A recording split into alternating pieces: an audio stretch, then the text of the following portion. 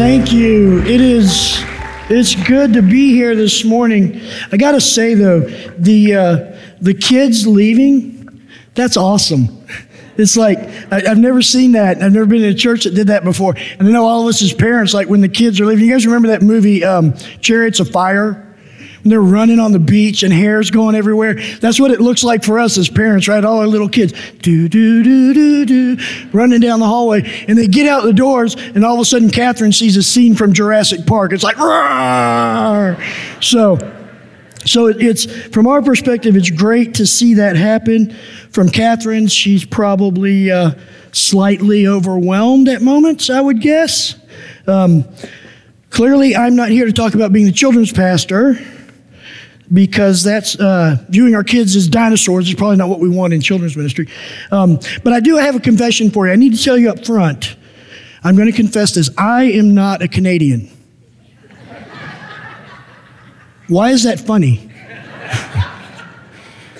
Is there something that you look at and you go, yeah, well, yeah, you didn't need to say that. No, my guess is you guys can probably look and see and say, well, yeah, you're not Canadian. And it's simply because culture is in all of us, right? No matter who we are, no matter where we're from, that culture that we live in kind of gets ingrained and infused deep into our personality and our being. It shows up in like mannerisms, and it shows up in how we eat. Like, I don't eat poutine. You guys probably don't eat collard greens. But culture shows up. It gets real infused in us. And it's just something that innately we can see. It's like I can tell the culture you live in, the society you live in, just by watching you, getting to know you, listening to you talk. I use correct English with words like y'all, and you guys use improper English with words like yous guys. But culture shows up in all these things. And so here's what I'm hoping this morning. I'm hoping this morning that what I can help you see is that there's a deeper, greater commonality in the body of Christ that transcends all of that. That transcends borders, that transcends culture, that transcends society. The text we're going to look at today is going to be, I'm sorry, I'm driving you crazy with the camera. I told you beforehand, though, that I like to roam. So I'll try to roam slowly. But what the text we're going to look at today is Matthew 4:17. But I need to give you some context for that. So I want to read the first 11 verses of Matthew 4 to you, and then we will look at our text that we're going to examine today, which is verse 17. So if you have your Bible, go ahead and open it up to Matthew 4. We're going to start at verse 1 and read through verse 11. I'm going to invite you, if you don't mind, to just stand up in reverence to God's word as we read this. So you can follow along with me. Then Jesus was led up by the Spirit into the wilderness to be tempted by the devil. And after he had fasted 40 days and 40 nights, he then became hungry. And the tempter came and said to him, "If you are the Son of God, command that these stones become bread." But he answered and said, "It is written, man shall not live on bread alone, but on every word that proceeds out of the mouth of God." Then the devil took him into the holy city and had him stand on the pinnacle of the temple and said to him, "If you are the Son of God, throw yourself down, for it is written, he will command his angels concerning you, and on their hands they will bear you up, so that you will not strike your foot against a stone." Jesus said to him, "On the other hand, it is written, you shall not put the Lord your God to the test." Again, the devil took him to the very high mountain and showed him all the kingdoms of the world and their glory. And he said to him, "All these I will give you if you will fall down and worship me." Then Jesus said to him, "Go, Satan, for it is written, you shall worship the Lord your God and serve him only." Then the devil left him, and behold, angels came and began to minister him. Now we jump down to verse 17. From that time forward, Jesus began to preach and say, "Repent, for the kingdom of God is at hand." You can have a seat as I pray. Father, I just ask that you would open this text, that you would be in the words that I speak, that if I in my ignorance speak anything that's less than the fullness of your truth, don't let it settle in hearts, ears, or minds today, but let only the fullness of your truth stand as we listen to your word. Amen. So the first sermon Jesus preached is in Matthew 4:17, the very first sermon. He comes out from being tempted by Satan. He starts to walk around. He's gathering his followers, and he preaches a sermon that you would love for me to preach today because it's one line. And that is this: repent, because the kingdom of heaven is at hand. And so here's what he's doing in that message. He's saying, look, everybody understand this. The arrival of the kingdom of heaven has come. It's accessible. It's here. You can walk into it. It's available. And so here's what we know from that message: that the kingdom of heaven is not a place. It's not people. It's a person. And that person is Jesus. And so what I want to do is I want to define what a kingdom is. A kingdom, basically, in the broadest definition, is the place where what a king wills and desires to be done is actually done. The place where what a king wills and desires to be done is actually done. And so that's how we have Jesus as the kingdom of heaven, the kingdom of God arriving, because he lived in constant alignment with God's will. He lived out a life that said what God wills and desires will be done in me in all things. And so to be formed in thought, desire, alignment, and action by the reign of God in the places where I have influence and sway is to be in the kingdom of heaven. So as God's will and desires become something that I align with, that I pursue, I'm actually living in the kingdom of heaven. Now there's 3 kingdoms that we have to deal with that are in these verses. Well, 2 in these verses and 1 in what we're going to talk about that follows in Matthew 5 in the Sermon on the Mount. The first kingdom is the kingdom of Satan. And that's what Jesus encountered in Matthew 4, 1 through 11. Satan coming to him and saying, hey, I have this kingdom where I rule. You know this. The Father's given me rule over this for right now. And I'm going to invite you into it. And here's the way in. You're hungry? Turn those stones into bread. You think you can be hurt? Go ahead and jump and prove that you can't be hurt. You want to be in control? You want to lead? You want to have sway over everything? It's mine. I can give it to you. Just bow down and worship me. And so Jesus refused to place himself under the rule of the kingdom of Satan. Each of his responses to Satan's temptations was to reaffirm that he is in the kingdom of God. That the space that he gets to rule will only be ruled by his alignment and his desire for God's will. And so what he's saying when he preaches this sermon is he's introducing the kingdom of God. So he deals with the kingdom of Satan. He defeats it in Matthew 4, 1 through 11, simply by saying, no, I won't allow it to sway me. I won't allow it to guide me and steer me. I will not live under the rule of you, because I'm going to live under the rule of God, which is the second kingdom we have to deal with, right? The kingdom of God. And that's what he proclaims in Matthew 4:17. Repent, the kingdom of God is at hand. If something's at hand, I can grab it. I can touch it. It's available.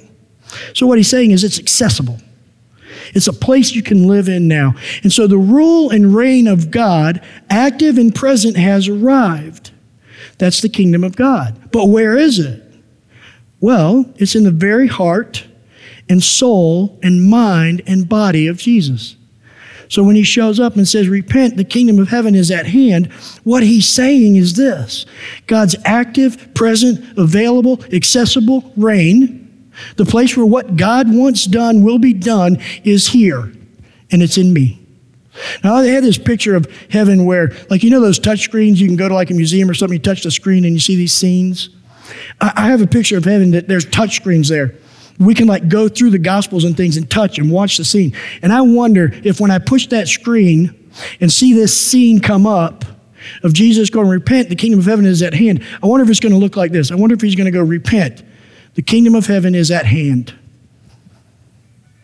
I wonder if that's what's going to happen when I look at this scene. Because what he's saying is the kingdom of heaven is here, and it's here in the form of a person. And that person is named Jesus, the Messiah, the God incarnate. The human being who will let all that God wants and wills and desires rule and reign in his heart, in his soul, in his mind, in his body.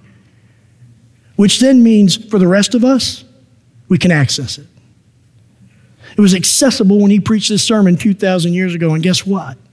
It's still accessible today. And so we get in John 5, 19 and 20, we get Jesus saying, therefore, Jesus answered and was saying to them, truly, truly, I say to you, the Son can do nothing of himself. Why can't he do anything because of himself? Because his thoughts, his desires, his actions are aligned perfectly with God's. He's not saying it's impossible for him to do anything of himself. He very well could. Satan invited him into that in the first 11 verses of Matthew 4. What he's saying is it's impossible from my perspective because I refuse, I won't do anything that's not aligned fully with the Father, submitted to his kingdom. It goes on in those verses and it says, for the Father loves. And so love is the motivation. It's the bond of alignment with the kingdom of God. Because we're loved of God, we now have this bond with him in his kingdom to say, no, you know what I want to do? I want to align my rule over my kingdom. Sometimes it's very small, sometimes it's bigger. You know, our kingdom expands as we get married and we develop friendships and we have children and we get jobs. Our sphere of influence expands. And so we can say what Jesus said, because of love, I'm going to bind my kingdom to God's kingdom and align my desire, my will, my thoughts, my feelings with the reality and truth of God. So that the kingdom's accessible, still accessible. And then he goes on at the end of these verses, he says, so that you will be amazed. Isn't that interesting? You're going to do greater works than I did so that you will be amazed. Think about that. That's what James was talking about. Being enthralled with God, drawn to God, infatuated by God, contemplating his kingdom.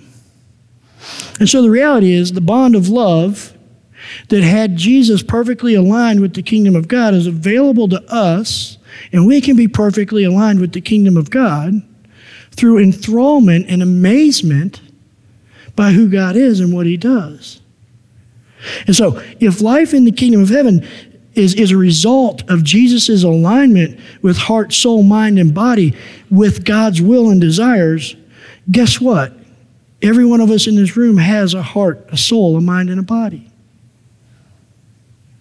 To some degree or another, we have sway over that. Now, granted, history, experiences, traumas may limit the sway we have over ourselves to some degree or another, but healing fixes that, and Jesus is the healer. So it makes sense that we can also live into the kingdom of God now by aligning our heart, soul, mind, and body with God's will the way Jesus did. That's why Jesus said the greatest commandment is to love God with all your heart, your soul, your mind, and your strength. Strength is the place where force of will becomes physical and is manifest through our bodies. Now, the third kingdom we're going to deal with is the kingdom of self. Paul dealt with the kingdom of self really well in Romans 7. Right? You remember in Romans 7, Paul's going through those verbal gymnastics of, I don't do the thing I want to do, and I do the very thing I don't want to do. And so if I don't do the thing I want to do, it's no longer I who do it, but sin that dwells in me, that's in my flesh. And so the kingdom of self is really outlined very well in Romans 7 by Paul. What he's telling us is, look, this is the place where I live, man. This is the place I live. I live in this place where I want to seek God's kingdom, but I also want to seek mine. And so there's this constant collision. And I don't do the thing I want to do, and I do the thing I don't want to do. And so Paul's inviting us into the throne room of his kingdom of self, in essence, in Romans 7, saying this is what it looks like behind the scenes. Anybody identify with that? Anybody feel that? I feel it. I feel it all the time. And you walk into situations and something happens and you do something, you're like, man, why would I do that? I don't even want to do that. Why would I do that? Well, the reason you would do it is because your kingdom of self somehow took sway and control in that moment instead of the kingdom of God.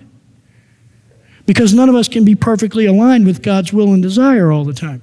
But what we can do is recognize when we're not and say, if my goal is alignment with God's kingdom, I got to do something here. What is that? Well, we're going to find out in just a minute what that thing is. But here's the thing. The kingdom of self tells us all the things that Satan offered Jesus. The kingdom of self says you can have those things, but you got to get them yourself. So we seek satisfaction in our own strength and in our own will and in our own timing. That's what Satan offered Jesus when he said, turn these breads to stone. He's basically telling Jesus, you can satisfy your hunger by yourself if you'll just do it on your own. You can satisfy it. We seek security by attempting to manipulate God, which is what Satan invited Jesus into doing when he said, throw yourself off the temple. His angels, do you see that? His angels will catch you. So in essence, what Satan is saying, look, if God is who God says he is, if you're disobedient by throwing yourself off this, he's obligated still to protect you. And the reality is that's not true. God is under no obligation to us because of what we do. He's under obligation to us because of who he is. That's God's obligation. And so we do that too, right? I'm going to find a way to make myself feel secure. I'm going to find my own security. I'm going to increase my strength and power. And I'm going to make myself feel safe. And then finally, Satan says this, why don't you make yourself significant? Make much of yourself. And you can do that by worshiping me, and I'll give you all these kingdoms. You'll rule over all of them. Really, what we see in this invitation from Satan is what's the true essence of sin. See, a lot of times we get stuck in this mindset that sin is bad behavior. No, bad behavior is the result of sin. Bad behavior isn't sin, it's the result of sin. Because sin, unfortunately for all of us, goes to a deeper place than just our behavior. It goes to our heart. And so here's what sin is. Sin is me saying, I'm going to get what I want, what God has promised me, in my own strength, in my own timing, and on my own terms for my own purposes. Do you see that that's what Satan invited Jesus into doing? That's the temptation. You can get all this stuff that God promised you. You can have it on your own terms. You can have it in your own timing. You can have it in your own strength. And oh, by the way, it'll serve you. And Jesus looks at Satan and says, no, I'm not doing this. I know God's faithful. I know he's good. I know he's true. I know he's sovereign. And he promised me these things. But he didn't promise me these things for my glory. He promised me these things for his glory. And I'm not going to forget that. And so we get angels coming and ministering to Jesus and Satan walking away and going, well, I'll just try another time. I'll just try another time. You read on through the Gospels, and what you find is that other time came in the garden the night before Jesus died. Satan shows up again. And the temptation that time was, don't do it. Just don't do it. Just walk away. You don't have to do this. And see, that temptation came into the world all the way back in Genesis 3:5, when Satan looked at Adam and Eve and said this, you know why God told you not to eat from that tree? Because he knows when you eat from it, your eyes are going to be open and you will become like God. Think about that for a minute. You will become like God. That is the essence. That is the foundation of all of the evil in our lives and in our world. Because we say, if I will rule my kingdom the way I want to, I will be like God. I'll be like God, at least in my kingdom. I'll be the God of my kingdom. Now, I can't be God of the whole, everybody else's kingdom in the entire world, but I can be God of my kingdom. And you know what? For right now, that's enough. That's enough for me right now. Because then I'll feel safe. Then I'll be satisfied. Then I'll matter. I'll be significant in the world. And so I want to recap real briefly what these three kingdoms are. The kingdoms we have to deal with in the world are the kingdom of Satan, which is a defeated kingdom, still active but defeated. The kingdom of self, which is not a defeated kingdom. It's very much active and fighting to take ground, to hold sway and control. In the kingdom of God. Now we have a choice. The choice we face each day is not, am I going to live in the kingdom of Satan or the kingdom of God? The choice we face each day is, am I going to live in the kingdom of self or the kingdom of God? Is my life going to be a life that says the place that I rule, where I have sway, is going to be perfectly aligned with God? Am I going to seek that? Am I going to pursue it? Am I going to want what he wants? Am I going to desire what he desires? Am I going to will what he wills? That's how we live into the kingdom of God. It's relatively simple when you think about it. And it's relatively hard in practice because deep down inside each of us is this sense of you will be like God. And we like that idea. Here's the problem with being like God. Could you imagine if I was God? Could you imagine? Could you imagine the disastrous results of that? See, we got a whole catalog of human history that says when we as human beings, with our fallen, destructive, selfish nature rule, bad things happen. It's just the reality. And so how do we avoid falling into ruling that kingdom in such a way that we get the results that we've had since the dawn of humanity? Well, it's simple. Jesus tells us that in the beginning of his first sermon. Repent. Repent. Now, here's the thing with that word repent. Unfortunately, in Western culture, the word repent is stop doing this and start doing that. But in Greek culture, in first century Hebrew culture, and in the Greek language, the word repent is the word metanoia. You know what that means? It means to think differently. Think about that. Jesus is saying at the beginning of this, hey, look, if you would just think differently, you'd live in the kingdom of God. First sermon he ever preached. First sermon he ever preached. And that lines up with what Paul tells us in Romans 12, 1 and 2, right? Be transformed by the renewing of your mind.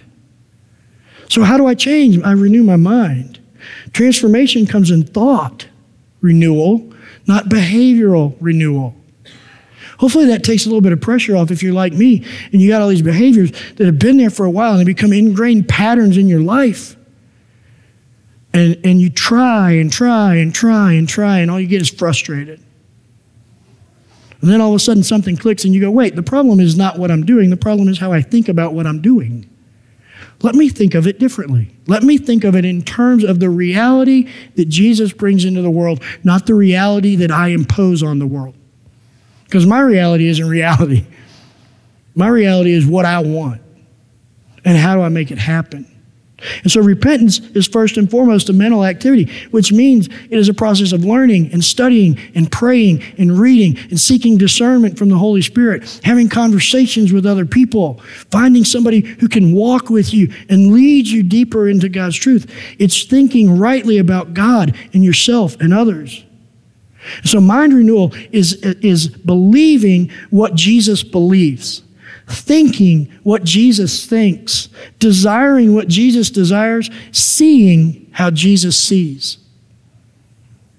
That's what happens in repentance. Gradually, incrementally, progressively over time, our minds begin to say, no, I'm going to let reality be what you say it is. And that's what we get in the Sermon on the Mount in Matthew chapters 5 through 7. And we can't deal with all of that today. There's been volumes of books written on the Sermon on the Mount.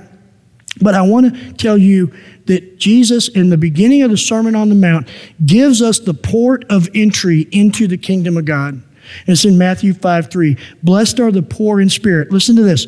For theirs is the kingdom of heaven.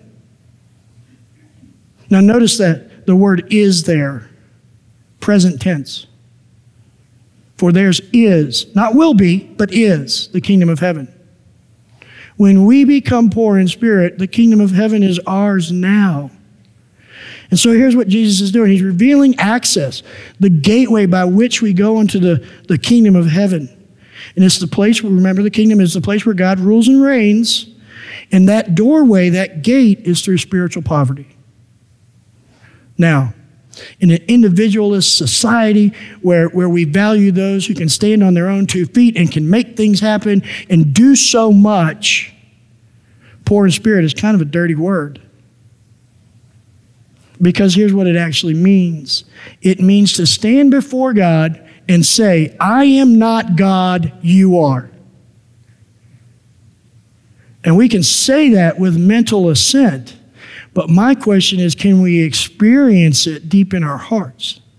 Because think about that. If Genesis 3:5 is where the problem came into the world, where the kingdom lost its rule because Adam and Eve said, I can be like God, then wouldn't it make sense that the place where the kingdom is reestablished is when we say, I am not God? Do you see how Matthew 5:3 unravels and undoes Genesis 3:5? That should be really good news. Because we tend to think that if I'm going to live in the kingdom, then what I got to do is white knuckle and claw my way in there. And the reality is all I got to do is stand before the mirror every day, look at the person standing and go, hey, I want to remind you today, you are not God. You are not God. And then we get in the car and we start driving and somebody's going slow in front of us and we go, you got to get out of the way because I'm God. Or somebody's taking too long in the checkout line. You got to move because I'm God. Or the waitress messes up our order. You got to serve me correctly because I am God. Or we go to school and somebody, makes us angry and we react and we go, but you don't understand, I'm God. So that's the struggle. Being poor in spirit unravels the truth, the reality of the fall. The fall is now undone. Why? Because I'm poor in spirit. And so, in essence, what Satan did was convince Adam and Eve to bemoan the fact that they weren't God instead of living into the reality and the graciousness of the fact that they're not God. Because when you have authority and you have power, there are a lot of times your head hits the pillow, but your eyes don't close. I don't think any of us would want that kind of authority. And so the invitation from God to say, no, I'm God and you're not, is an invitation of grace. It's an invitation of peace. It's an invitation of rest. All we have to do is live into that same reality. And so here's the thing. Do you want to begin to walk into the kingdom of heaven?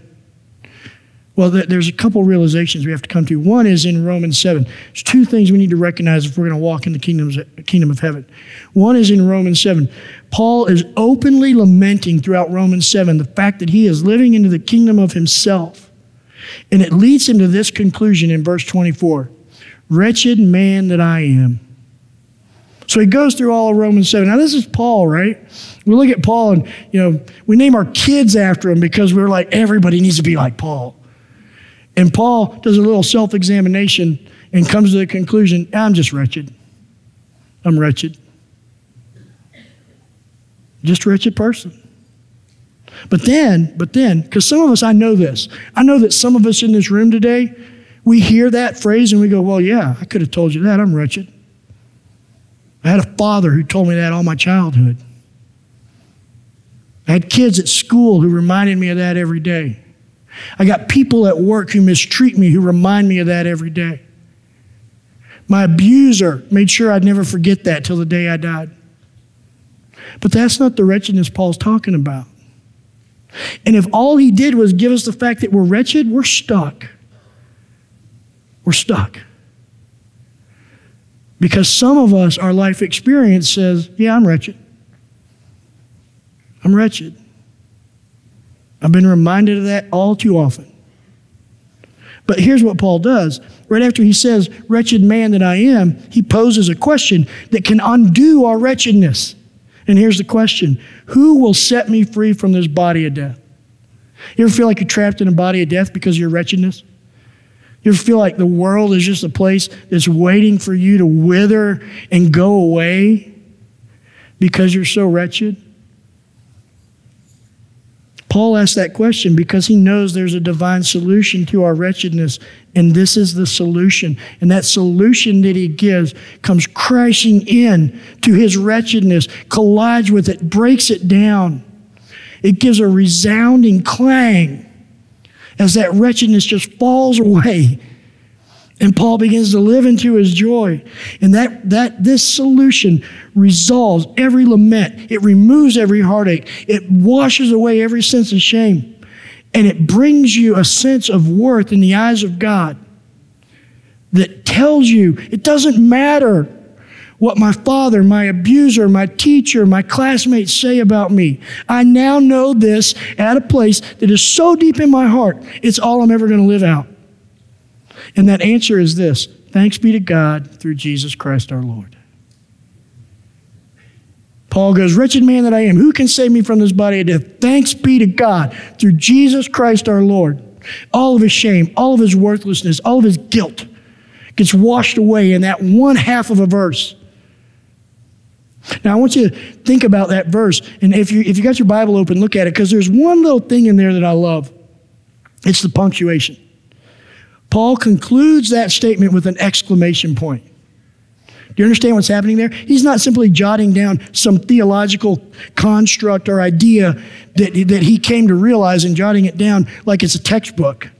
He's actually shouting it out. It's an expression of his emotion and his intellect and of intimacy and his hope and his resolve to live into the kingdom of God. In essence, what he's saying is this: who can save me from this body of death? Praise be to God through Jesus Christ our Lord. And I just have a picture of him setting the pen down and getting up and dancing around the room, if Paul could dance. But can you see that in this? That exclamation point is so important in this verse, because it washed away all that stuff of I want to be God. It made him poor in spirit. And so his abiding in the kingdom of God made that statement a reality that's unshakable, that cannot be removed. And guess what? If we abide in the kingdom of God like we're invited to in Matthew 4:17, that's true for us. That can be true for us too. Somebody comes up and goes, you're a horrible person. Oh, I'm all that and much more. You don't even know. You haven't been watching closely. But I know the one who can save me from this body of death. Praise be to God through Jesus Christ our Lord. And so here's where all this comes together. In Paul's statement in Romans, here's what he's doing. He's not saying I'm a citizen of the kingdom of Israel or I'm a citizen of the kingdom of Rome. All his other identities are gone. They all washed away. The only identity he has is I am God's beloved in Christ. That's the only identity he has. The hyphenations are gone.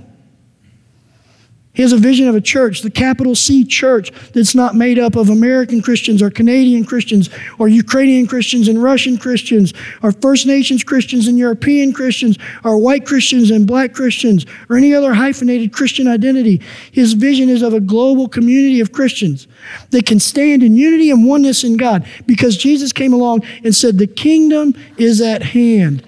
You can access it. Come into it now. Now, I want to tell you the dirty little secret about this idea of unity in the church. This is the most important thing we have.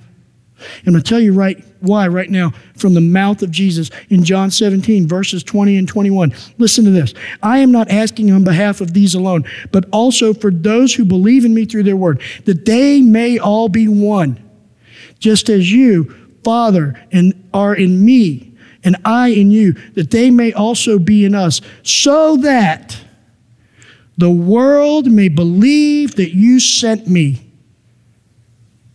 We do a lot to evangelize, but what about unity? What about oneness?